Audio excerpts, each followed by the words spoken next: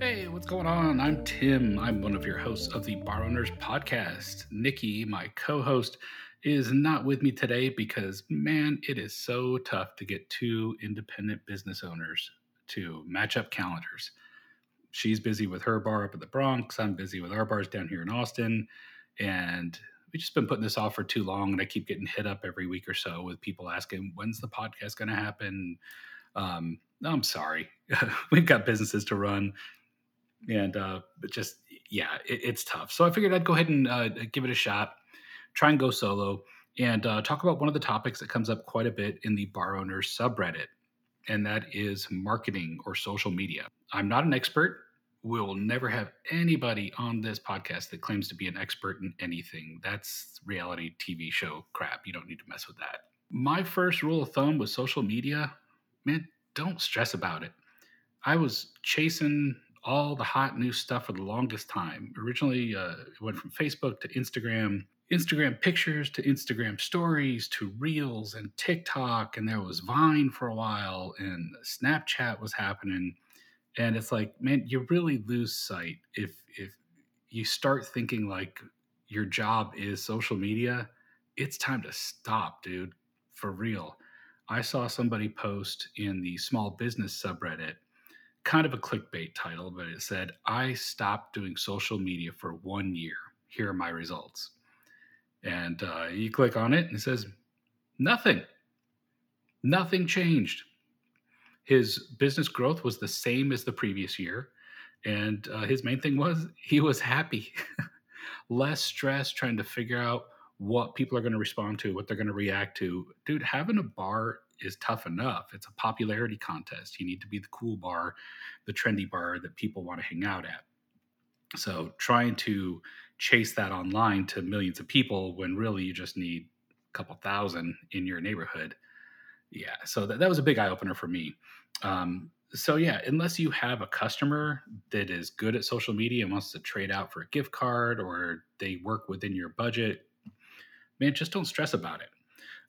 One thing we noticed though is Instagram Reels work the best for us, mainly because of the fact that people respond well to video, and Reels show to everybody, not just people that follow you. So you can use hashtags. For us, it's hashtag Austin, Austin bars, Austin bar scene, Austin foodie, et cetera, et cetera. And so people who are in Austin or visiting Austin, it'll show up in their feed and might go, hey, I want to check out that bar. Stories are second best for us. But like I said, we don't go chasing content. What we do is we mainly talk about what we're already doing. Like for us, for example, we have DJs that play records every weekend. So if you have bands or any kind of pool tournament or specials, just promote that stuff. Let people know what you're already doing as opposed to trying to be the most popular with the latest trending audio. So we have a whole routine where I have a Google Calendar and I put everything that I'm booking on that Google Calendar. I share it with a friend of mine who I pay to do our social media for us. And what they do is take that Google Calendar, number one, create events on our website calendar. So there's stuff for people go to our website, find us on Google, whatever, they can see what's going on. They also create Facebook events on our Facebook page. Then we also schedule out just little flyers on Instagram, throw some music on it, and bingo, it's a story or a reel because it's a movie. Also, a lot of cities have free directories. Like for us in Austin, we have Do 512. And so all of our DJ nights, our new brunch menu, we create an event, market is free. So people looking for stuff to do are going to find us. Maybe check it out. But like I said, we're not chasing down new content. Another thing that helps too is if you're doing stories for specials, like, hey, it's burger night or something like that, tag your bartenders or anybody who's working that night. And then they have the opportunity to go ahead and repost it on their social media if they want to. I would never force an employee to post our social media. That's not their job. That's their personal social media. If they want to and invite people out, awesome. It's better for them. They make more money. But I would never force anybody to use social media. And then always ask them too, like, hey, do you mind if I tag you in this? I noticed you're not reposting. I can just stop. and just respect that. Give them their personal space. People want a division of work and home. I know you do. So do your bartenders. So the hidden gem in all of our social media, not many people think about this. Google Business. If you haven't claimed your Google Business page, you have to do it. Update your hours, update your specials, put pictures of your menu items up there and everything. You also have the ability to make announcements on your Google Business page, create events as well. So the best thing to do is go ahead and post stuff. If you're going to post a picture or an event on Facebook or Instagram, post that same content on your Google Business page. What Google has found is people click on search results that have pictures. Those are the ones they click on the most. Your competitors aren't doing this. So when people are looking for bars in Phoenix or cool bars in Houston, and if yours comes up with pictures, they're going to click on yours and click on yours more often than anybody else's. So Google's computers go, oh, whenever somebody asks for a cool bar near me, this is the one everybody clicks on. So this must be the right answer. Bingo, you're automatically showing up higher in the search results. So create content for Google to use for you, and it automatically happens. Very important. You'll be surprised. You're not going to have a lot of people going, oh, I saw on Google that so-and-so was DJing tonight. No, people are just going to find out about you because you're putting content on Google. So very important. Another thing too, it's like, yeah, go ahead and put out what you're already doing. If you can come up with some lifestyle posts, like, videos of the bartenders pouring something or customers shooting pool or a cute dog on the patio, go for it. People don't always want to see a product or what's on sale. They want to see people having fun. They want to feel like they're going to be a part of something too. So if your bartenders are good at social media, tell them, hey, tag the bar. I'll repost it for you. Or if you have customers who want to create content for you, trade them out for a gift card. Tell them just text it to you and post it yourself. If you see customers taking pictures or having fun and it's not awkward, just say, hey, will you tag us in that? We'd love to share it, because they want more followers too. So take advantage of it. Another thing, and love them or hate them, Yelp. Gotta do Yelp, man. I know there's a lot of rumors out there about them, paying to get rid of reviews and stuff. I've talked to many, many people that use Yelp and don't use Yelp. That's never come up. One business in particular that I had in the past, we had some really good reviews, but then they disappeared. Talked to somebody on the phone who was a rep, because we had multiple accounts, and they said, yeah, that's just how the computer works, because I can have a business here in Austin that's a brick and mortar, and so obviously my customer base is in Austin. If my mom out in Michigan goes, oh, I love Tim's bar, it's the best bar ever, their computer's going to know she's never been to Austin. She hasn't done any other reviews in Austin.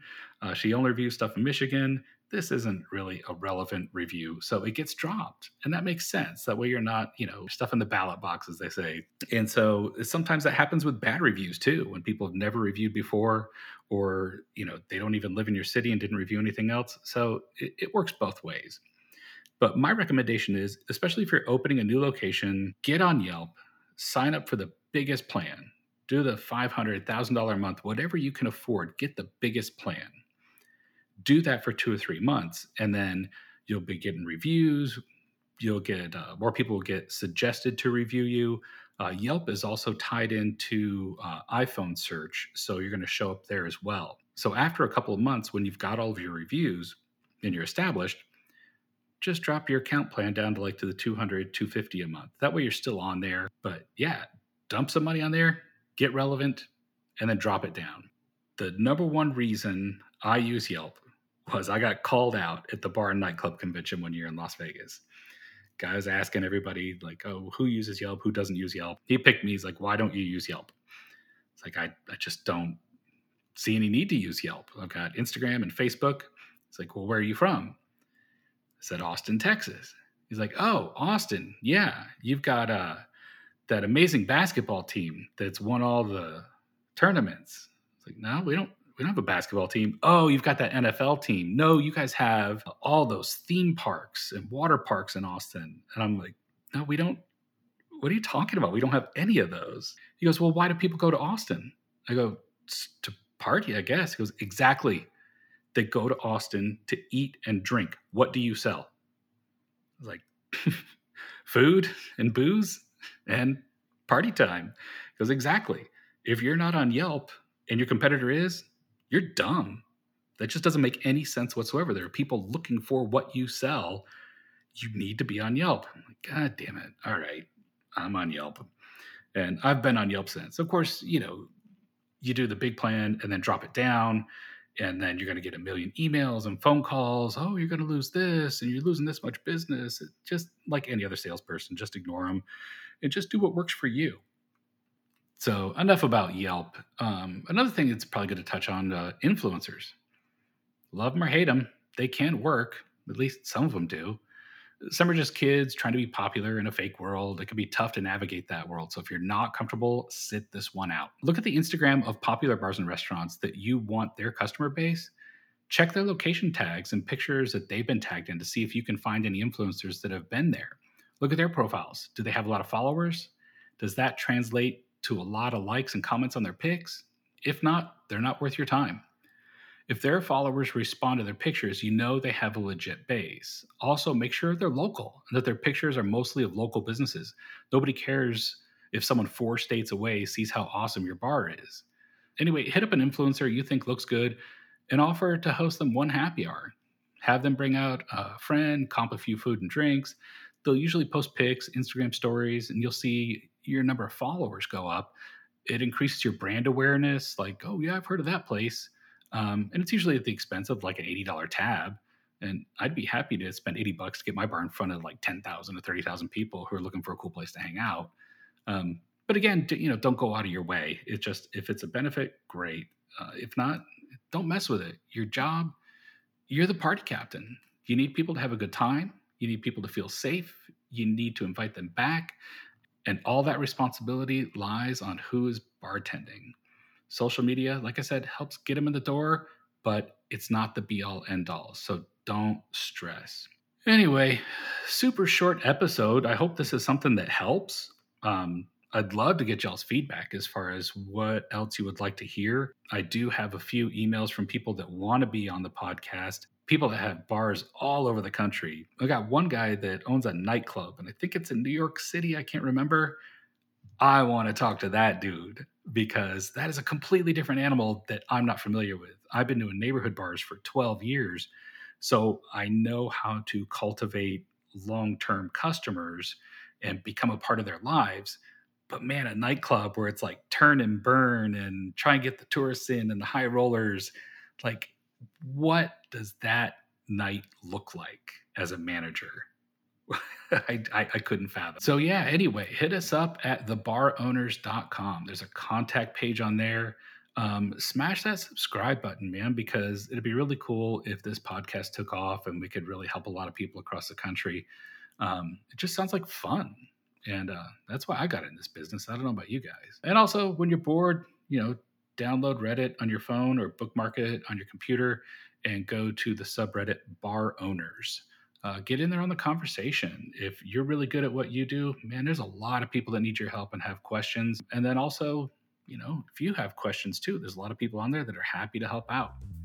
Anyway, thanks for listening. Hope this didn't turn out too stupid. And hit me up and stay tuned for the next episode. Later.